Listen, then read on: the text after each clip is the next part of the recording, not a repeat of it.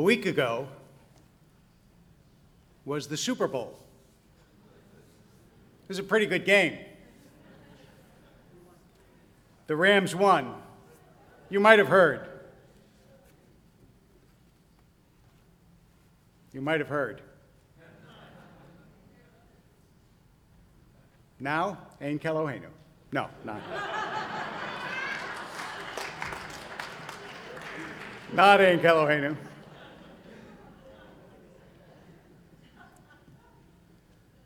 Because this is a community in pain and enraged.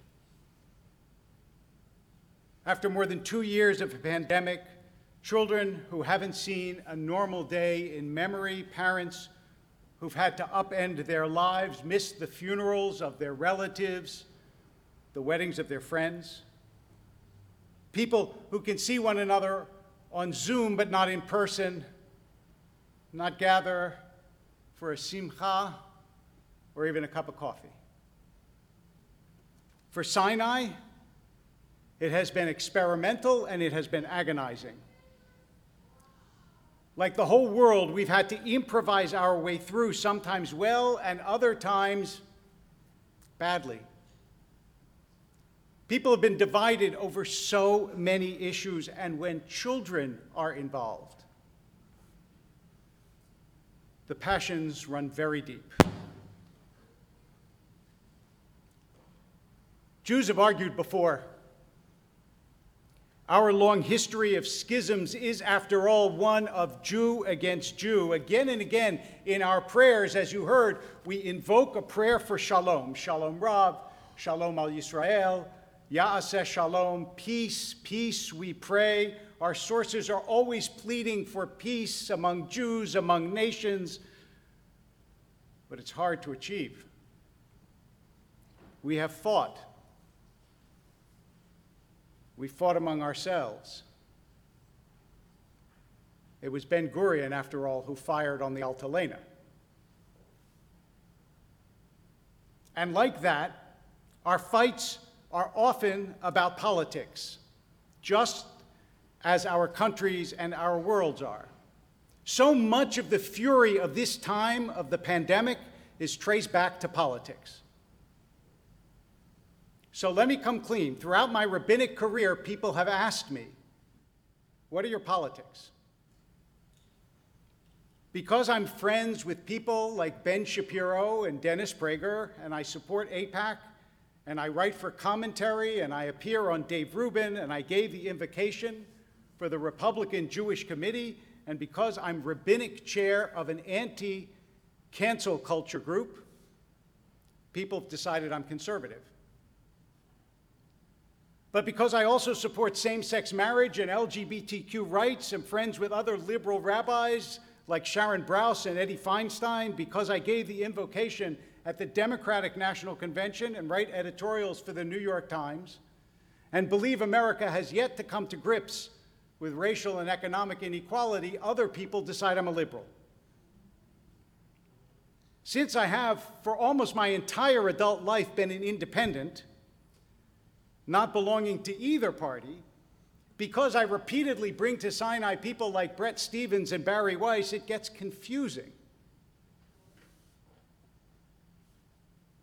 Conflict during the pandemic strikes binary notes. Are you on this side? And if not, then you are on that side.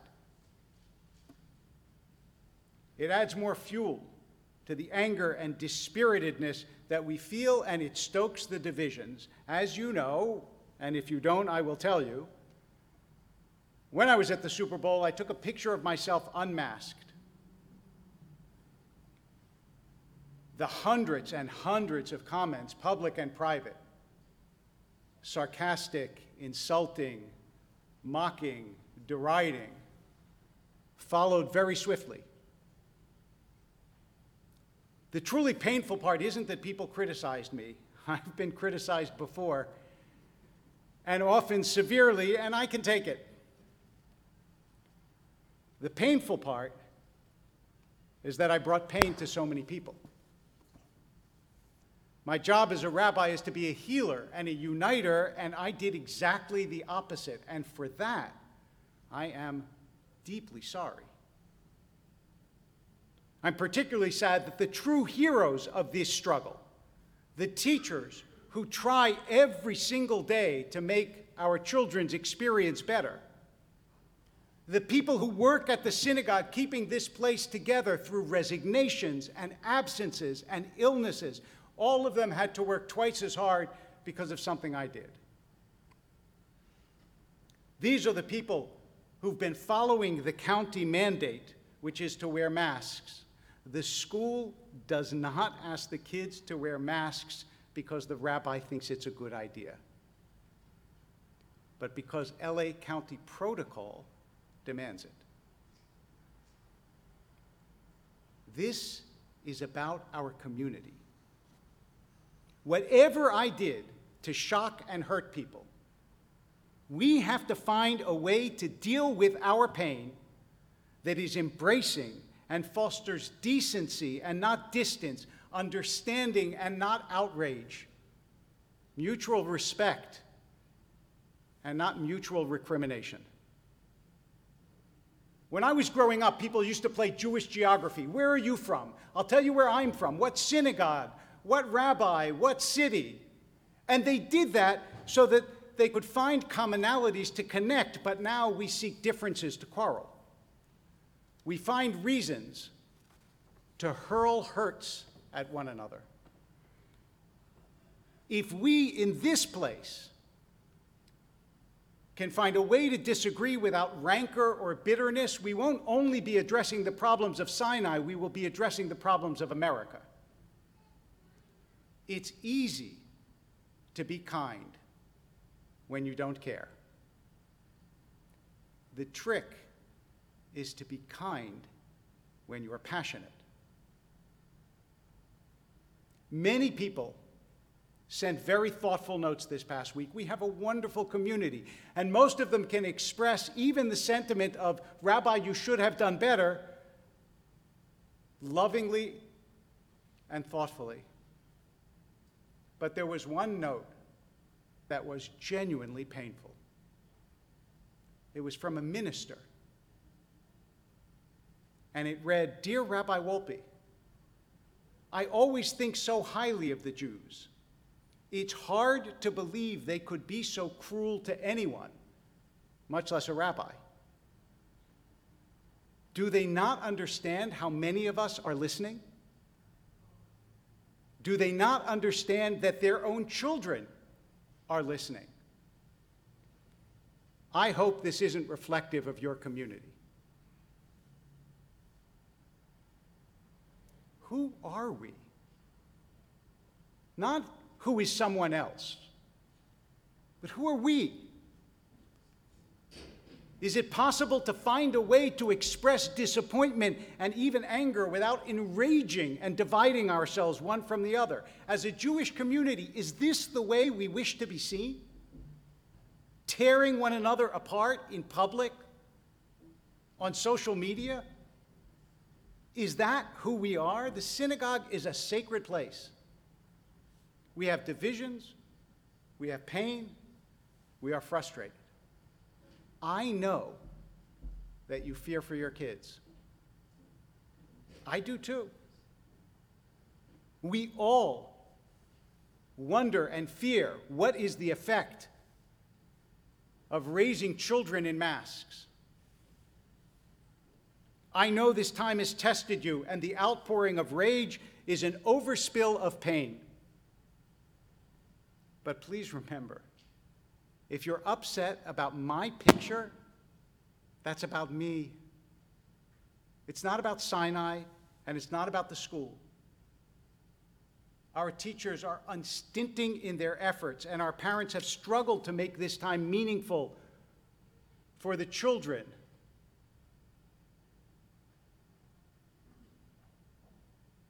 Don't make their task harder just because I made your task harder. I know many of the people who wrote on Instagram and Facebook and Twitter this week. I know they love their children, and I know they treasure their community. In my 25 years as rabbi of Sinai Temple, We have sat together at weddings and B'nai Mitzvah. We've buried parents. We've shared stories of illness. I sat Shiva with them, with you. Saw you in the hospital, at your kids' concerts and basketball games. I know you are capable of telling me how disappointed you are without vitriol, without words that instead of being instructive can be taken as cruel. Be as angry as you want, but please be angry better than this. A little more than a week ago, Frank Luntz called me and told me he had a ticket for the Super Bowl. Did I want to go? I was excited. Some of you have asked, what did the donor want for his ticket? I'll tell you what he wanted for his ticket. He wanted to give, in addition to the ticket, 10 scholarships for Sinai to educate Jewish kids. That's what he wanted for his ticket.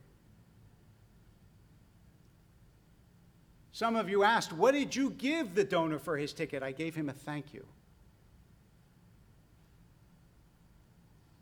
And I hate the fact that such a beautiful gesture had this kind of fallout because of something I did.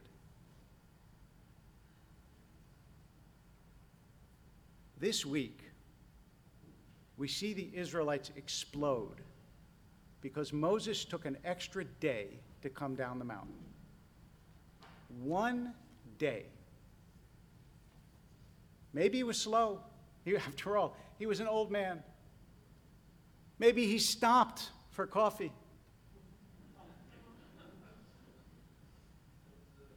Maybe they counted wrong.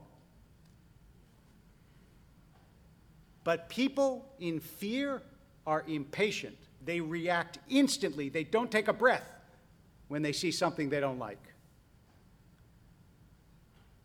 And so they don't take the time to put their thoughts in lashon tov, in good speech, in measured speech, in speech that might make a difference instead of tearing people apart.